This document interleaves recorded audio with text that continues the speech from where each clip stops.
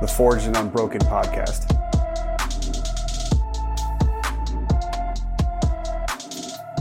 Hey everyone, just a couple weeks ago, I was fortunate to sit on a podcast with Amy and Kim, my friends over at Kindred Nutrition, and we talked about a day in the life of a firefighter. We focused on nutrition, sleep, a little bit of mental health, and some of the common pitfalls that we find ourselves in just in fire service culture when it comes to nutrition and how we can best prepare ourselves for our shift and our profession.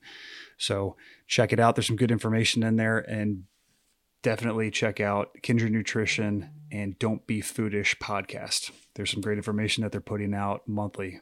So hope you enjoy it and look forward to any feedback you have. Thanks. We are back with Don't Be Foodish. This is Amy. If you can't tell, I have a very sultry voice today, thanks to my allergies and asthma. So bear with me. I'm happy to have Kim Coppola, my co-host, here with me. Hey, and we are very excited to have part two with one of our favorite guests, Josh Burchick. Hey, Josh. Hey, thanks for having me again.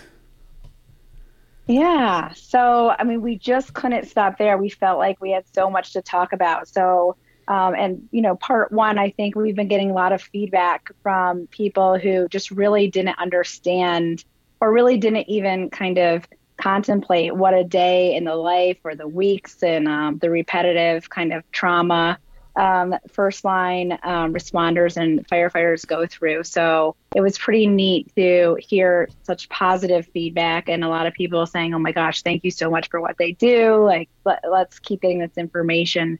I know you and I kind of talk all the time about these sorts of things, but I thought it would be an awesome resource for us to talk about some of the things that you see, with the folks that you work with, and then that Kim and I may see in our office because we work with a lot of these people and use this as kind of like an information session. Sure. So I figured we would kind of do that kind of round of information and kind of go from there. So the first thing that I want to bring up, my favorite thing, and even if you are a firefighter, if you are a teenager, turn your ears up. Let's talk about energy drinks. What do we think about energy drinks? And do you see that that's something that's used in the firefighting arena? Oh man, not only is it used, like it's, I feel like we should have bought stock in it like early on, and like we have pallets that, I'm not even kidding. Sometimes people will have cases and cases. Sometimes they're in vending machines. Like it's rampant. I think it's public safety in general. We are in these positions where we are waking up super early. We have very long shifts. Maybe you're on that schedule that's it's a night shift. We're working overnight. Common schedules of the 24-hour for us. So we're doing what we can to, I guess, one, keep sanity, but really just stay awake. Yes, we are allowed to go to sleep at night if we're not running calls, but as soon as we start getting calls, like we're still, up and responding 3 a.m., 4 a.m., and we're just trying to get, wake up. So I'm usually waking up at 5 a.m. My shift doesn't start until 7, but I get there at 6 to relieve people. My actual shift is starting at 7, and then for the next 24 hours, I'm there. So I hear it all. Like people are using it just because it tastes good. People are using it because they want the caffeine. They don't realize how much caffeine they're actually ingesting. Some people are combining it with other stimulants, pre-workout, caffeine, like just coffee on top of that. Some people are like, oh, well, I'm not going to do that. I'm going to do tea. Well, there's still caffeine in tea. And then they might be taking pre-workout on top of all those things, or they're just using it as their pre-workout to get in a workout. Sometimes it's late at night. Some people are still mowing through these things late at night. So energy drink use has been rampant for years and years and years. And I don't really see it slowing down, to be quite honest. Yeah. And I think it starts with an innocent idea, right? Like we just want to be alert and we want to be able to do our job because we're fatigued. And the interesting thing about caffeine is there's a lot of positive research about it. It's, there is positive research to use it right before sport. the thing about caffeine is it doesn't necessarily make us not fatigued. It boosts our mood, and it gives us a little spurt of energy, which is great. I think most people are really shocked slash annoyed when I give my recommendations of really having about 200 milligrams of caffeine a day, right? And when you think about it, like a Monster, for example, I believe it's 200 or above just for one of those energy drinks. And Starbucks, it's interesting if you're really in tune with your body.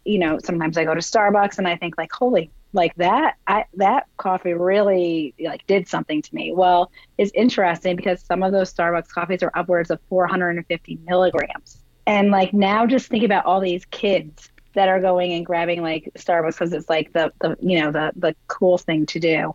My concern with the caffeine is that, if we have too much caffeine, the first thing that I think about is it increases our heart rate. And you talked a lot, in our last talk about, being really practicing kind of that grounding ability, because when you're in a call, your heart rate will just shoot up really quick. So if you're already going into that call or that incident with a high heart rate, that makes me nervous, especially from a cardiac standpoint. But too much caffeine can also cause a dizziness, which I think is dangerous. Anxiety, insomnia. On average, it's in our body for about 7 hours. We're all different. Some it stays in longer, some it stays in shorter. So think about like when you're finally off after those 24 hours, and if you can't get sleep, then we're kind of like we're adding to that circle of chaos, of fatigue and inability to recover. Oh, for sure. It just keeps begetting more issues, right? And for a lot of our line of duty coverage, if somebody suffers a cardiac arrest within 24 hours of their shift, it's considered a line of duty death because all the metabolic demands that are placed on us throughout that 24-hour shift, that stress and those cardiac injuries obviously last. And so there have been people that have a fire, have a training event, and then the very next morning when they're supposed to get off, or maybe they get home, they lay down and they don't wake back up again. And they're covered because it's considered a line of duty death. So you kind of like tipped me off, like, yes, we are ingesting, the coffee that like I see them on the shelves that are like supercharged 300 milligrams. I was the same way. There was a Starbucks on my college campus, and I remember feeling awful and having raging headaches after drinking Starbucks coffee because it is so, caffeine heavy. So, and you also tipped off another part, like, yes, it can increase anxiety. I think it has become more clear, more transparent, more acceptable to talk about some of the mental health stuff going on in the fire service as well. So it's awesome that people are actually getting out there talking about some of the things that we're experiencing and being able to decompress, find better coping skills than just getting jittery, mowing through coffee, sitting on the couch, getting behind the TV, eating poor food. And it's like this whole systems approach, right? Yeah, you can cut out the caffeine, maybe limit it, but then there's all these other downstream things that we have to worry about. So, I see people like, they're at the table, their hands are a little shaky, and it's like, hey man, what's going on today? I just got some stuff going on at home, and I've downed like a whole pot of coffee, and I'm like mowing through Snickers bars. Like, there's a lot to unpack there, right? It's hard to say, okay, well, let's just clean up caffeine, but then there's all these other things that go along with it. It's you really gotta be like an investigator to figure out like there are so many other pieces to this puzzle, which I'm sure you all can relate to. It's not just, oh, you're eating poorly. Like, what are all the other things externally going on that are, creating these issues? Right. And I think go ahead. No, I was just going to say, Amy, I think often we want something that's quick and easy to help us work through a problem, right? We're tired. Let's go to the Monster Energy. But what we're all talking about is it creates this ripple effect, though, of like other consequences, positive or negative, that now we have to address because of that one choice. So it's, I think we often see it in terms of like disordered eating and like, diet culture and these quick and easy things, but then there's a lot of consequences because of that. I don't know what the answer is, but Yeah, and it's labor intensive, right? I Yeah. mean, I always tell everybody that I work with, everything sounds wonderful in my office. I mean, we're strategic, we break things down, we get a good idea. I mean, believe it or not, I do work with a lot of people on reducing their caffeine and really getting more in tune with your body. And we do find like when we decrease the caffeine, we can kind of add in that like that joyful movement during the day, really make sure that our hydration is up, time, our nutrition, that actually puts us on the right cylinder. But, you know, the funny thing happens when you walk out of my office, life happens, right? And so it's really hard to integrate all of those things. So, you know, I don't fault people for wanting that quick fix.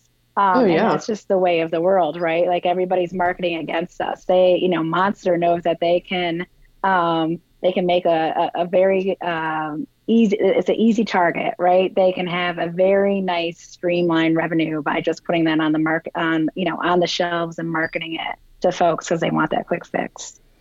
Oh, for sure. So yeah. Yeah, there. I just saw Sorry.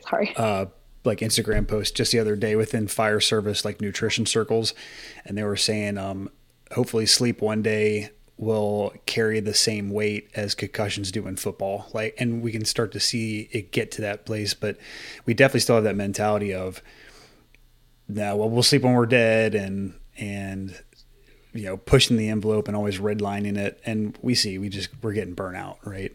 When I think I said this before, when I first came in, you were not allowed to nap. Like that was a fear of yours on duty. And now we're like, okay, there's enough research here to show that it's good if we're going to be up all night because we're at a busy firehouse. Like let's get in, we call it the safety nap, right? We try to get in a 30-minute safety nap or whatever. And just even when we are waking up at night, like research is pretty clearly showing that 3 a.m. the bells drop. It could be for a fire, it could be for an old lady that fell down, but either way, these bells go off, and our adrenaline spike from the emotional hormonal dump of just bells going off. Hey, we got to respond. There's some people in the fire service that are already at maximal heart rates because all these flashing lights come on, these loud bells are going off, and we have to be out the door in less than 2 minutes. So, you know, and if you've been ingesting caffeine all day, eating poorly, like you're already kind of sitting at, you know, less than ideal. And now, yeah, we're adding the bells, we're adding the hormonal stress. There's so many pieces to it.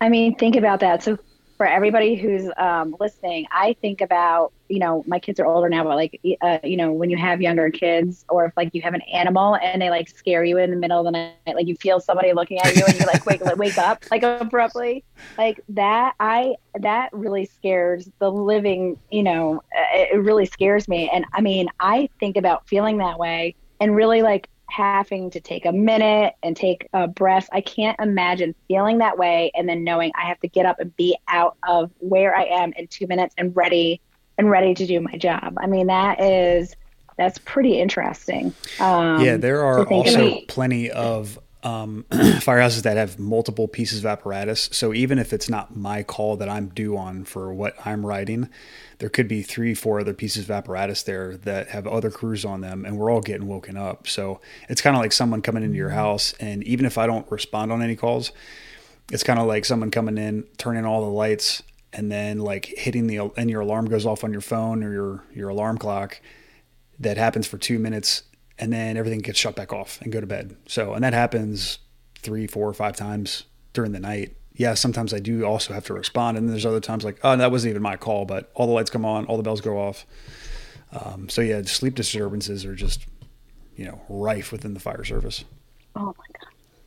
Yeah, oh my I'm gosh. sitting here laughing that you said that, Amy, because I was thinking that exact same thing. Like, my husband and I joke, it's like when the kids, start crying in the middle of the night, and it's almost like gunfire, like pop, pop, pop.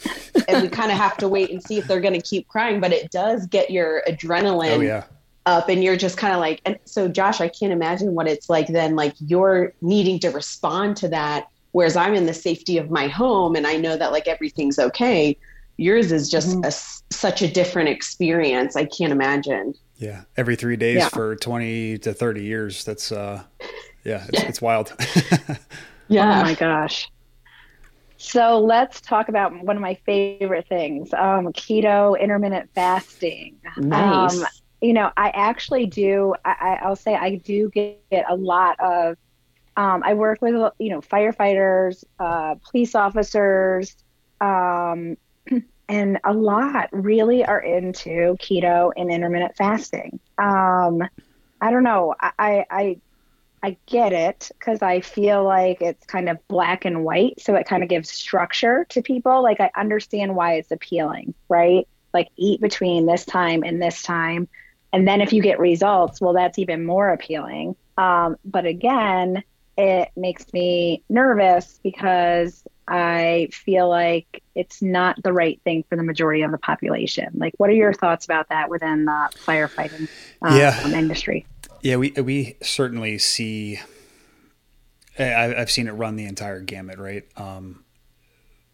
Being, I think we just because we naturally attract like the type A person. They like, I'm going to take charge of my health and I'm gonna make some awesome changes. I'm going to do this next big thing that's out there. And to be fair, like some of those people have seen awesome success. There are people that were not eating well at all, and as soon as you make any changes, you should hopefully see some change for the good, for the benefit, right? So Right. there are people that have done the keto and intermittent fasting, and they're seeing benefit. Maybe they're dropping weight that they needed to drop. Maybe energy levels are going up. I think so much of it comes back to the sustainability of it. Like I've seen research that talks about keto being super awesome for pathological reasons, like for cancer, because there's no sugar to feed off of the cancer cells. Like I think it has a place and serves a purpose for specific reasons. The one thing I just want to caution the fire service personnel with is I don't ever want to like demonize carbs. Like I know that you talk about that, and we that is our energy source. And I think we are very quick to go to the extreme, right? So we have people that intermittent fast that are only going to eat from like 3 o'clock in the afternoon to 6 o'clock in the evening, like a 3 hour window, right? Or whatever it is. Like it's literally called breakfast, like breaking the fast. You're fasting for many hours overnight. I think that we sometimes lose sight of that. And sure, if you want to compress your eating window, I'm okay with that. But instead of it being like just 3 to 6, like you can still eat 8 a.m. to like 6 p.m. Like, and just check in with yourself. Why are we doing what it is that we're doing? Are you having issues overeating? Like, are you snacking late at night? Well, instead of you eating at 10 o'clock at night, let's just bring that in a little bit. So I feel like we're very quick to go to the extreme, and we don't necessarily need to go hard and fast in the paint. Let's make it more approachable. Let's make it more sustainable, because that's the biggest thing. Is you check in a couple months later, like, hey, you still doing that? Like, nah, not really. Or if I am, they're like doing it begrudgingly, and it like they don't feel good anymore, and their energy has gone down. I had a friend reach out to me the other day because they were doing IF stuff, and body fat percentage has gone up, feels super weak, super bloated. And I was like, man, I think you really need to spread out this window and ingest more. And you and I have seen this, especially you, like, no, we need you to eat more, and then you're actually going to lose weight because they're so strict with that eating window, and they're trying to get too much in, or they're not getting in enough. And your body's just kind of going through just this crazy mode that it's not working in an ideal situation. And so for these calls that we run, the metabolic demands placed on us are super, super high. They can be. And I just worry about people dropping out because they're not hydrated well.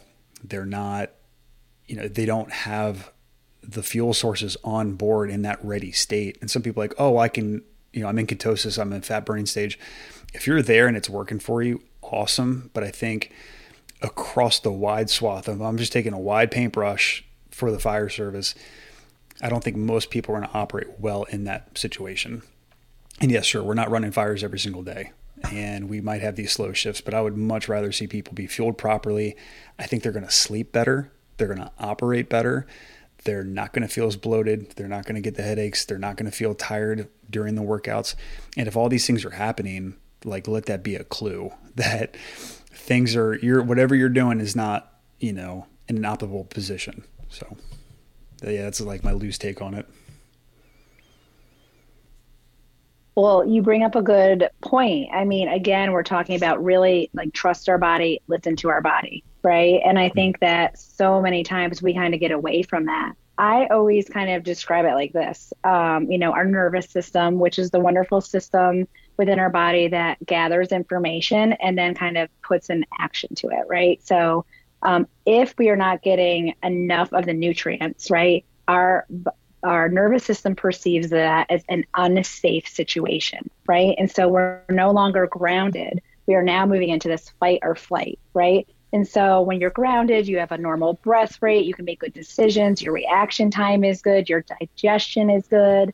When we move into that fight or flight, we do have physical impairments, right? Our heart rate goes up, our digestion is not good. We're either constipated, we're dehydrated, our decision-making time is decreased. And so we really need to kind of think about how we feel, but then also think about by removing or eliminating this particular or this entire food group, how is our body perceiving this, right? So and if we're going to put ourselves in this fight or flight all day long, it's just not a good situation if you are in a position where you have to react quickly. And the other thing, and I don't know if these are the right stats, but I pulled that, 45% on duty firefighters die from heart attacks. Yeah. And then I saw in 2022, the IAFF published that cancer attributed to 74% of line of duty deaths in 2022. Yes. Which is astounding to me. That is astounding. So think about that. Like if we take away those carbohydrates, right, which is our fruits and our vegetables, which give us the antioxidants that fight off the free radicals for the cancer. I'm getting kind of nerdy here, right? No, absolutely. Or we're doing keto where we're increasing the fat. If we already have occluded arteries, like that's going to, that saturated fat is going to increase our risk of mortality with cardiac. I just think we have to be very thoughtful about that. It makes me nervous. Yeah, absolutely. And I know just my personal experience in my own department, we have lost a handful of people just over the last couple of years from cancer that they most likely contracted on the job because of all the carcinogens we're constantly dealing with. We just lost a good friend last year. We lost a friend of mine, Nick, from testicular cancer who was in his 20s. Another gentleman, Rich Blankenship, phenomenal firefighter and human being. We lost him just over a year ago to cancer, and he's still, he had a little over 20 years on the job, but he leaves behind 5 kids. It's in our faces and we see it and the research is there. And you're absolutely right. I know that when I am getting in the fruits and the vegetables at a healthy volume, I am sleeping better and I do feel better. And all the other, like the gross things that stick out to me, become better, but then also all those little micro things that you wouldn't normally think about, like the blood work starts coming back and they start reading better. I am going to start sleeping better.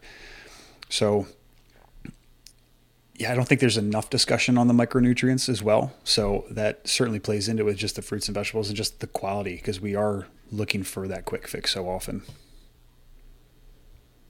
Yeah, and Josh, if this information is out there, what do you think is a barrier to other firefighters like making that change, right? Like if we have this information, and what do you think? Are they just not aware of it? Is it the quick and easy thing? And they're going that route? Yeah, the tides are definitely turning. People are certainly trying to make better decisions. Excuse me. We're all trying to toe the line, but I think some of the barriers in place are cultural. So we still have, you can work this job for 20 to 30 years. So you have the generations that, were still born in the 50s, 60s, 70s that are doing this job. And then you have people that were literally born after 9/11 doing this job, and we're all working together. So I think there are some generational differences there. There is just the quick fix of, I don't want to sit there and think about these crazy meals. I'm all about and to be fair, Friday night where I work, if you work a Friday shift, that's Pizza Friday. Like that's like tradition. So we're doing Pizza Friday. So there's some traditional stuff there as well. And some of it, like, I don't know how else to say this. Like a lot of the people that we work with eat like children. Like they're grown men and women, and they're like, I eat chicken nuggets, I eat macaroni and cheese, and like blueberry pie, and I might try one vegetable a year. And I'm going to have one broccoli stalk, and that's enough. And it tastes terrible to me, and that's it. So, and then you have the other end of the spectrum where we have, a vegetarian on shift or somebody that's gluten-free, and they're focusing on getting as many fruits and vegetables in as they can because that's their main food source. And you try to pair those two together to have a meal together at dinner, and it starts, things start going sideways a little bit. So we're definitely moving the needle in the right direction. Things are certainly improving. There's a ton of research out there. I think it really comes down to leadership, right? I mean, so often in anything that we do in any walk of life, it takes really strong leadership that sets a really strong example and toes the line and supports people as best we can, And some of it, I mean, with the economy now, it does come down to money. There are certain people that, you get a bunch of people together and they don't know, like, hey, we have $20 and we got to feed 6 people. It's not always the fruits and vegetables that are the cheapest things to get, right? It's the frozen meatballs that have been hanging out on the shelf for the last year. So it's that can be difficult too, right? I think there are certain people, like I've been doing it long enough where like, oh no, we can get a really healthy meal for cheap and this is how we can do it. But that's where that education component comes in. And that can be a full-time job. As you know, this is your full-time job, right? And so you bring one firefighter in that's also a trainer that has a little bit of a background in nutrition, and you got to get 500 people on board. It can be really tough. And quite honestly, in our history, we've not current fire chiefs. These are old administrations. It was literally said, we will not do these physicals, or we're not going to put our physical fitness tests and requirement on display. We're not going to record them anymore because as soon as we know that there's a problem, then we have to act. If we take them out, we don't have to act on it. And so some of it can be political as well. Obviously, I'm not of that opinion. I think there's too much at stake, but we're still run by local governments, and there's money and there's politics involved as well. So it takes strong leadership and a department full of people that are willing to toe the line to make that change happen. And as we know, with any walk of life, that can be one of the hardest things to do. Yeah, it's hard to sustain that sometimes when you're, especially if you don't feel like you're leading with a group. And it sounds like you have a pretty good force that you're working with, and that you have people that support you. But I'm sure there's people on here, like you said, politics, lovely politics. Yeah. We won't even go down that road, yeah. But let's not touch that. Yeah, it's exhausting to do that, but you're right. The leadership, I'm sure, is very important. So let's talk about alcohol. I'm not against alcohol. I think there's room for it. I do feel, just with my personal experience, working at Kindred Nutrition, alcohol consumption has increased significantly since the pandemic. It really annoyed me that was the business that they thought was mandatory to leave open. I mean, I just feel like it led like a recipe for disaster. Everybody in the world could, turn to alcohol for a distraction during a traumatic time of their life. So I do feel like, there's some truth to, you have a drink that you like, you enjoy it, you enjoy the taste of it, you get an endorphin, you relax. But I do feel like it's very, very easy to increase that consumption too quickly, and really to make it a habit. It is pretty addictive. What are your thoughts about alcohol? Like, does it have a place? Does it not have a place? Do we need to be smart about it? Yeah, it's we just have to tread lightly, right? I think we have to be very honest with ourselves. I say my 2 vices are alcohol and ice cream. I love them. All right. So I'll have the glass of wine at night.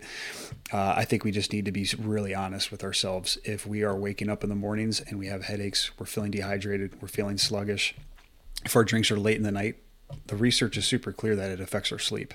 So that shouldn't be the last thing we're having before bed. Maybe it's a glass of wine with dinner. There are medical research bodies out there that have recommended levels. I think the United States is one of the most strict. I think the UK, it's like you can have 2 drinks a day every day, and like we're good with that. So I'm not saying the research is mixed, but like there's some different opinions out there. It's when we start getting like 2+, right? And we see it in the fire service, you have people that get together and they'll start binge drinking, and we know it's at an unhealthy level. Like, are you in control of this, or is it in control of you? Especially with the stress component with our job. Going back to that one book I mentioned last time, it is very common for people in public safety to turn to the bottle when we experience stressful events, and that's a way that we think we're decompressing, but quite honestly, it's a depressant, right? So especially in these stressful situations, in these stressful times, one of the best things you can do is actually go work out and release all the built up adrenaline that you've had experiencing that stressful event, and let your body decompress and downregulate through those means, not throwing a depressant on top of your system, because then your body's just, in this havoc mode of trying to deal with the hormonal dump and then having a depressant dumped on top of that. So, man, we could go on this forever. I mean, there have been plenty of people that have gone to the IFF Center of Excellence, which I talked about before, just strictly for substance abuse issues. I have a couple of close personal friends that were like, you know what, I wasn't a good version of myself, or I didn't have a problem drinking. It's just when I did drink, then I just drank, the volume was too much. So there's a lot of different ways, as I'm sure it is what you see with nutrition and some disordered eating. It doesn't just manifest itself in one way. There are probably many layers where the consumption is not healthy. And so again, we just need to check in. Is this something that is taking control of me? Am I not in charge of, my own personal well-being? Am I waking up dehydrated with a headache? I know some people do the sober October or dry January, and they feel like rock stars coming out of it. Like that's a clue that, things are a little too much. I did dry January once, and I was like, I really don't feel any difference. But I'm not somebody that's drinking, my consumption is super high, right? I like having my 1 glass of whiskey here and there, or like my 1 glass of red wine, and I'm good with that. Don't mistake it. I will tie one on when the time's appropriate, but that's not like right. If I'm there living in that space consistently, that's, I need to be careful of that.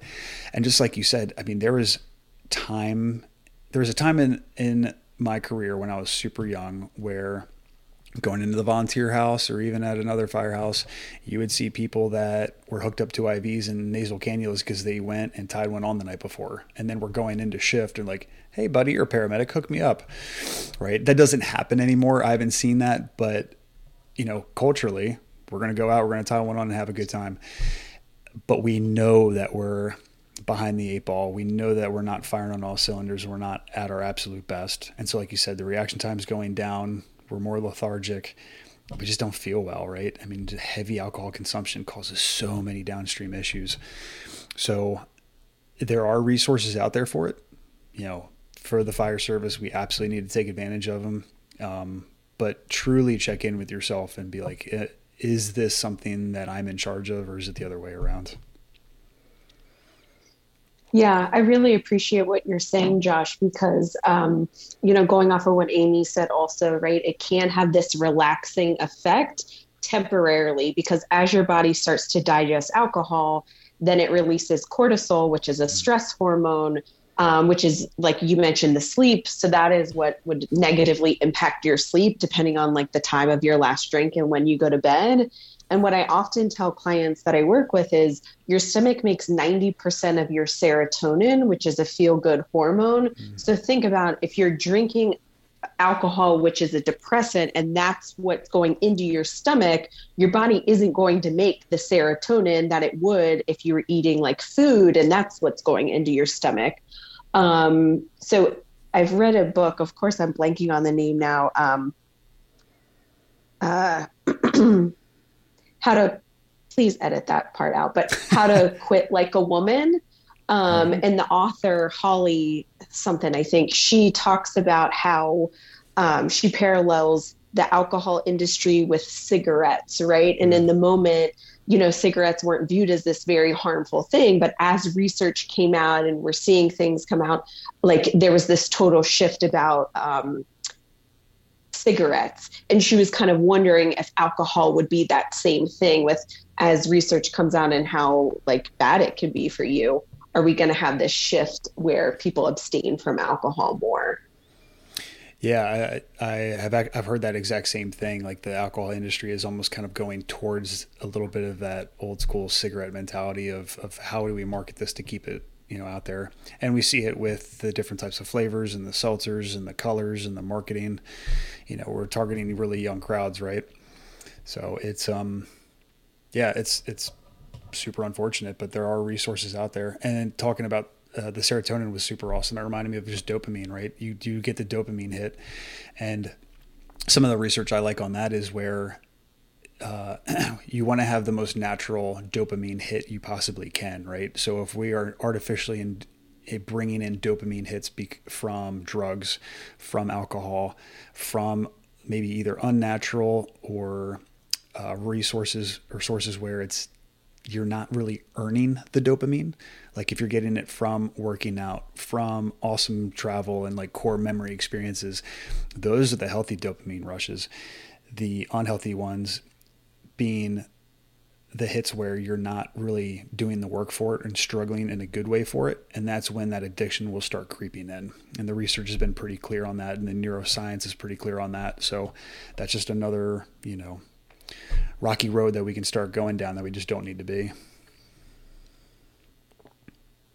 Yeah, and I think everybody can kind of do a little bit of like their own research with the alcohol as well. Like exactly like you said, Josh. Like if you wake up and you don't feel good, or you know, you have a headache, and then later on in the day you feel like a little paranoid or a little bit more anxious or on edge, like those are some clear signs. But I'm like a data geek. I think that's in like a dietitian's type A nature.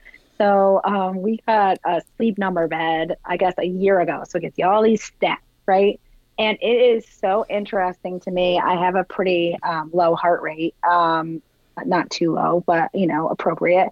But just with 2 drinks and 1 drink, if it's after 8 o'clock at night, my heart rate is up by at least 10 beats a minute. Wow. And it's just very interesting. Like I'm lucky because I mean, I have a lower heart rate, but it's just very interesting. So you think about like what happens if you do tie one on and you have like 5 to 6, you know, or more. And we know that it takes about an hour to get rid of or to like process and excrete the alcohol. Like think about what you're doing to your body. So I don't know if anybody is like one of those like data geeks. It's really good to kind of take a look at that because it just gives you information. And the other thing about alcohol is there's so much research that it contributes to certain types of cancers. So we've got, you know, that increase in pancreatic, liver, breast, mouth, and head and neck. And so, you know, everybody who is working in the firefighting, we just talked about that. I mean, it breaks my heart to read that 74% of line of duty deaths from cancer from like our heroes who are protecting us.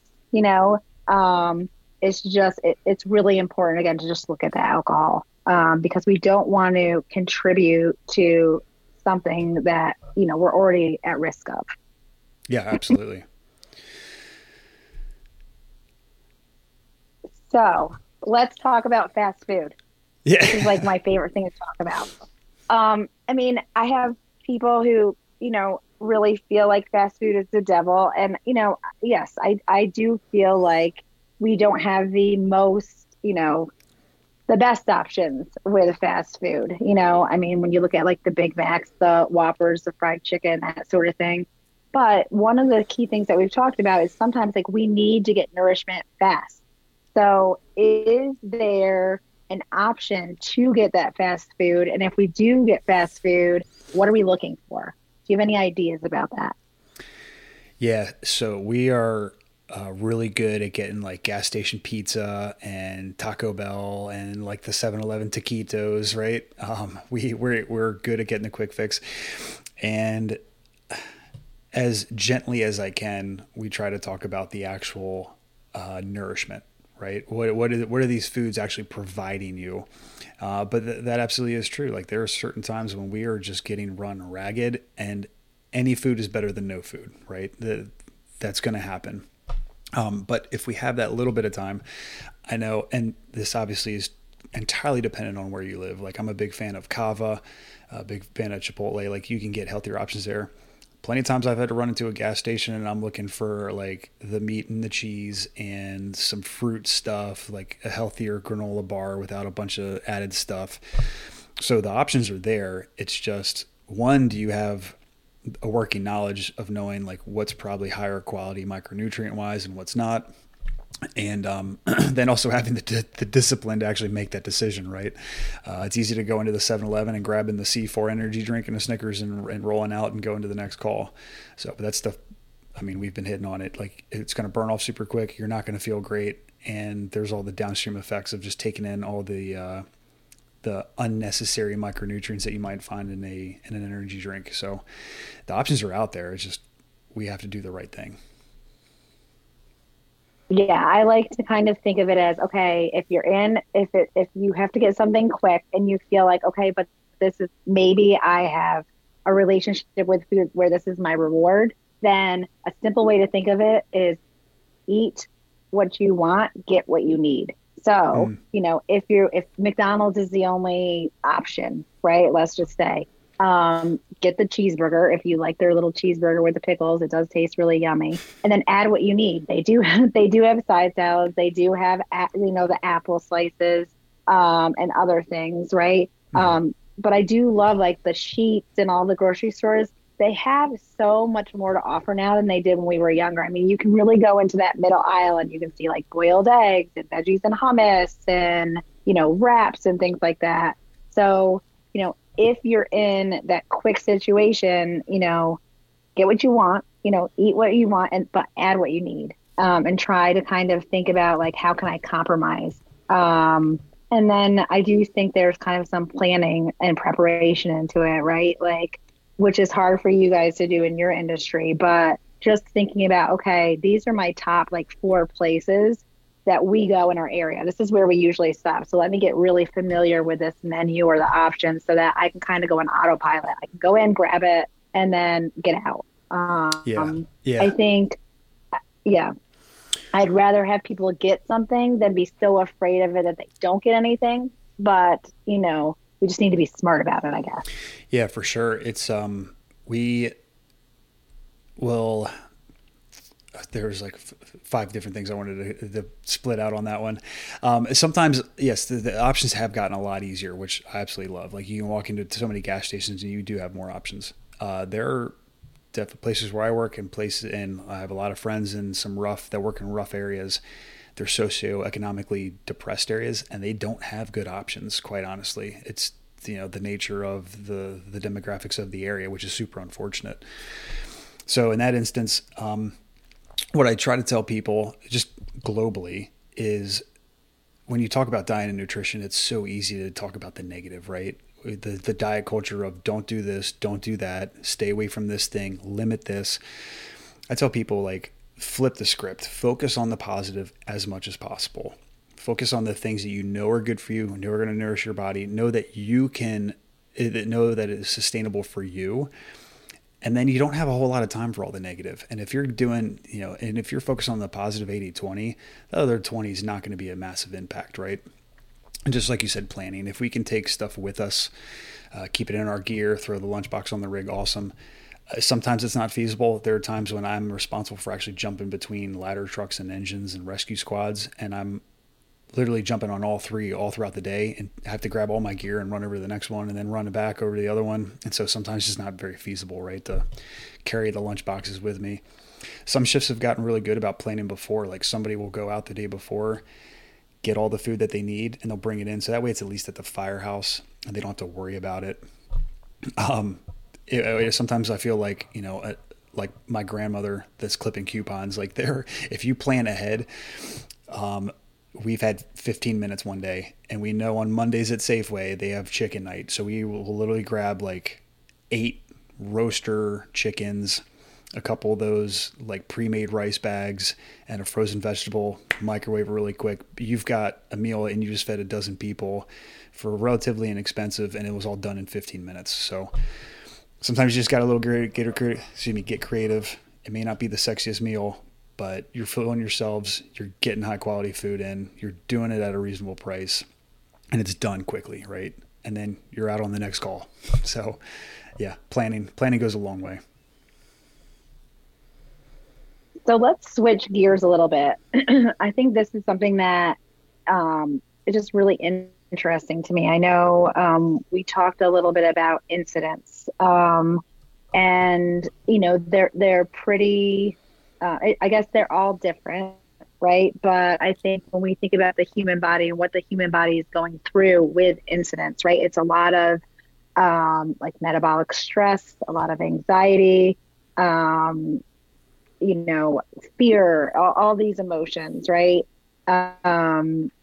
What do you feel like, what happens after that incident is over, right? I mean, obviously I feel like you get to safety, you relax, adrenaline probably goes down, or maybe the adrenaline stays up, right? How important is it to really pay attention to like those first 24 hours after an incident and beyond? And what do you think is the most important thing to look at or to pay attention to? Yeah, that's a multi-layered question depending on the incident. There are, again, culturally, we're doing a lot better. So before, we would have officers that would come up to you after a rough call and be like, hey, how's everybody doing? And as you're opening your mouth, be like, good, because if this is the job we're doing, so get over it. And then walk away. And then you're just like, okay, well, I guess I'm just keep my mouth shut and live with that one. But we are doing better. We actually just hired a therapist internally for our department, and they can provide initial therapy services, but then also their job is going to be to dish you out and refer you to like the SMEs that you need for whatever it is that you're going through. And you see some departments making that change, and it's gotten to be a really widely used resource because it is more acceptable when it did not used to be in prior generations. So, it sounds simple, but sometimes it can be a heavy lift. It's just about establishing connection, right? We've had a lot of really rough calls. I think some of the roughest ones for the fire service, just generally speaking, are the ones with kids, massive traumatic injuries, death with kids. And we've had a lot of those actually over the last year. And just to be able to check in with each other and know that, hey, you have a support system. We're here for you. We have resources for you. Don't turn to the bottle. Don't shove this down.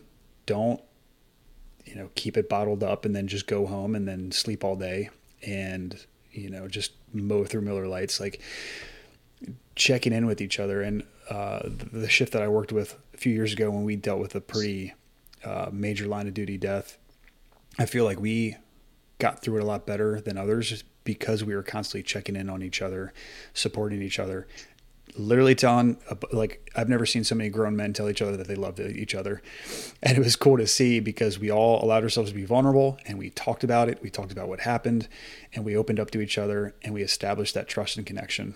And then once you're able to establish that, then all the other finer things can come into play, like, hey, what's going on at home? How are you eating? How are you drinking? How are you sleeping? Do you need more resources than just us talking, right? And then there's the other side of it of, let's say, fires, where we are dealing with the stress. Maybe there's death involved in the actual fires, but then there's the toxins we're exposed to. There's plenty of times if I run a really good fire, I have all the protective gear that I can, but my body's soaking in so much. The next 3 days that I shower, I still smell the fire coming out of my pores. And that's where a lot of those cancer risks are coming in. So some departments are going towards actually putting saunas in firehouses. We have not gotten there yet. I would love to see that. I know that I try to get into the hot tub if I can, or take really hot showers and shower as quickly as I can. deconning our gear and our apparatus and all of our equipment has gotten really big and really important to just to stave off as much as we can. There was a department nearby that they had a lot of like neck related cancers because of our protective hoods.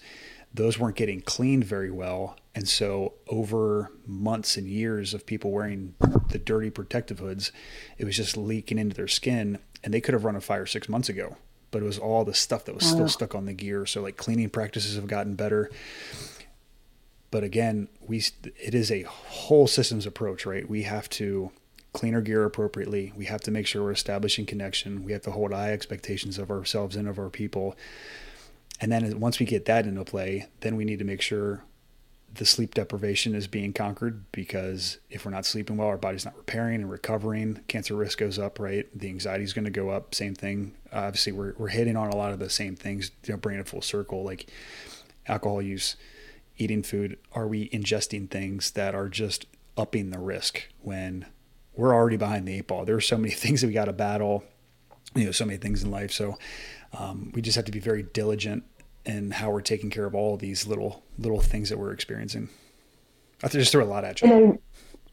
Yeah. Well, I appreciate what you're saying, Josh, about the smell, right? Because it makes me think of PTSD and things like that. A smell can trigger a memory, can bring you back to a stressful or traumatic situation. So I can't, and you may not be aware of that. Other people in the department may not be aware of like, oh, because I smell this, it gives me this memory or it gives me this flashback. And that's really hard to cope with. So thank you for that. Thank you for that story, because it makes me think of, maybe how people might be having PTSD symptoms and not realize like that's what it is. And I'm also happy to hear that there's moves towards bringing like a therapist in-house to help support the first responder community, because it's really important. Yeah. And don't get me wrong. Like if we run those good fires, I think 80% of people are going to tell you like they're blowing their nose and they're getting all the black snotty smoke boogers out. And like we're smelling all the fire and when we're showering, we're like, yeah, we ran a good fire. Like we kind of get amped over that stuff, right? Because we're a very twisted group of people. But you're absolutely right. There is those times when those little memories will bring you back. Had a couple friends recently that have had multiple pediatric deaths back to back, all within a short time frame. And then, you go home and you spend time with your kids. And I know for me, like sometimes I had to work through some hypervigilance stuff because I was dealing with a lot of pediatric deaths, and then I'm coming home to my kids and seeing them, and I got a little too hypervigilant with some things and I was constantly worried. And so we absolutely need to process stuff. There's a lot going on. And you said it too, making yourself vulnerable, within your community, or just like vulnerable to reach out for help, because avoidance isn't going to solve, mental health problems, right? When we avoid something or sweep it under the rug, what happens? It gets moldy, it gets gross, like things grow on it. Avoidance isn't, even though it may feel like a quick and easy fix, or it may make sense in that moment, like avoidance just makes things worse. So having that vulnerability to reach out to people for support, build trust and safety in relationships, that is going to go a long way in maintaining people's mental health. Yeah, for sure. That was totally my attachment style, was avoidance. And I think that's common in the fire service because you just shove it down and you just go on to the next one, and then it builds up and builds up and builds up. And then, sometimes you become that teapot that's got to blow off. Yeah, because you're human, it's not a character defect, but it's just avoidance isn't sustainable. Not, right. 100%. Trying to single you out, Josh, but yeah. No, it's all good. My conscience is clear now. I've been learning. Well, I know that my family donates every year to our local firefighters. I live in Newmarket. We have I think our station is, it's 100% volunteer. I could be wrong about that, but I think that, is it? Yes, it is volunteer run and own. I believe there are professional firefighters that are there during the day. So the paid crews are there. Okay. And then when the volunteers get off at night, I could be misspeaking. I know there's been a lot of changes in Frederick. But it is kind of like a combination type setup, which is common in Maryland. Well, I know I'm going to be, that is something that I am going to put front and center, that I want to do a little bit more research to see where I can donate throughout Maryland. I mean, I'm very appreciative since I live so close and I have my entire life. It's really interesting. As a child, I was right near the firehouse in North Carolina. So for some reason, I've always been there and I'm very alert and know, I mean, that bell goes off a lot. And so, I mean, I know how it is, it's so, and I'm constantly commenting about it. Like my kids even laugh at me. They're like, you say that every single time the bell goes off. And I'm like, because I know people who do this for a living and I am thinking about how hard they're working. So, I know, Josh, you are doing some really cool things. I'd love for you to tell everybody some of the cool new things that you're doing. Why don't you tell us about your mission or your new kind of Instagram and all that kind of stuff you're doing? Yeah, thanks. It's a new venture and it's called Forged and Unbroken. So it's kind of a nod to some of the old CrossFit terms, but then also, how we'd liken us to respond and see ourselves just within the fire service. So it's we talked about whole systems. I'm going to try to do as much as I can to and for the fire service on a whole. So there's going to be a public podcast, but there's also going to be an online community. And on the online community through a Patreon, if you become a member, there's going to be everything from a daily workout.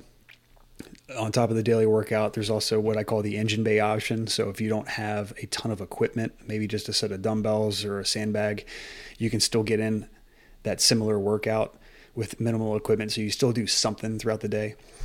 There's going to be mobility because musculoskeletal injuries are so rampant in the fire service. They can be career ending. And that's one of my passions is the mobility and injury reduction. So there's going to be weekly mobility videos. There's going to be some growth mindset leadership stuff. So that's just going to be on the Patreon where we do some growth mindset leadership discussions. We're going to talk about research and take other industries and draw translations to the fire service just to help us grow and kind of get a macro view on some things. And the podcast is going to talk to a lot of people. So, we're sitting here talking about nutrition, and I think we're putting out some awesome information. You ladies have so much good to say that I think can really help advance what we're trying to do. And we're going to talk to people that have experienced line of duty deaths, near misses. We're going to be talking about leadership. We're going to be talking about resiliency and physical and mental wellness. So we're covering a lot of ground, but I've been fortunate to have some amazing mentors, and I've been through some crazy stuff in my 20 years in the fire service. So it's my goal to give back. And so one of the major components that I'm trying to bring into what I'm doing is if you do become a member through the Patreon and there's a monthly membership, right out the gate, I'm taking a good chunk percentage quarterly, and it's going to get donated right back to pro public safety charity. That's going to be one of the overarching missions is whatever money's coming in, we're just going to flip it and get it right back out there. Over time, I'd like the percentage to increase even higher, have the donations become even more frequent. And we're also going to try to get more equipment in the hands of firefighters. So bailout kits, like if we're trapped in a fire, there are certain kits that we can use to bail out of buildings and save ourselves. They're really expensive and a lot of departments don't buy them. So I would love to outfit companies with bailout kits. I would love to put dumbbells in the hands of a firefighter that can't afford them. So there's a lot of things that we're going to try to do here. But the more membership that we get through the Patreon, the more good that we can do out there. So, the research keeps getting advanced. The sources of income and support are out there and are growing. And so I would just like to be another avenue for that so we can just keep doing better, by for of ourselves. So that's the goal. And again, it's Forged and Unbroken, and it's getting ready to drop at the end of March. So it's all the background stuff has been a work in process, but we're right there getting ready to hit the green light. Well, I love it. And what a way to bring back to the community. So I'm going to link some of the information in the podcast. So make sure that you take a look at that. And, we just really appreciate you coming on, Josh. I know that Forged and Unbroken is going to be successful. I don't think there's anything that you do that isn't successful because, you work hard and you believe in everything that you say. It's one of the things that I appreciate about you. And for anybody who's listening, Josh's mobility is like the best I've ever done. I mean, it's pretty, this is coming from someone who, really needs to work on it. He kind of opened my eyes to that mobility. So well, thank you. Thanks so much for coming on again, Josh. And, we wish you only good things. Oh, always an honor. Thanks, Josh. Talk to you soon. Yeah, thank you so much. It's always an honor. It's always great rubbing elbows and talking with you too. Appreciate it.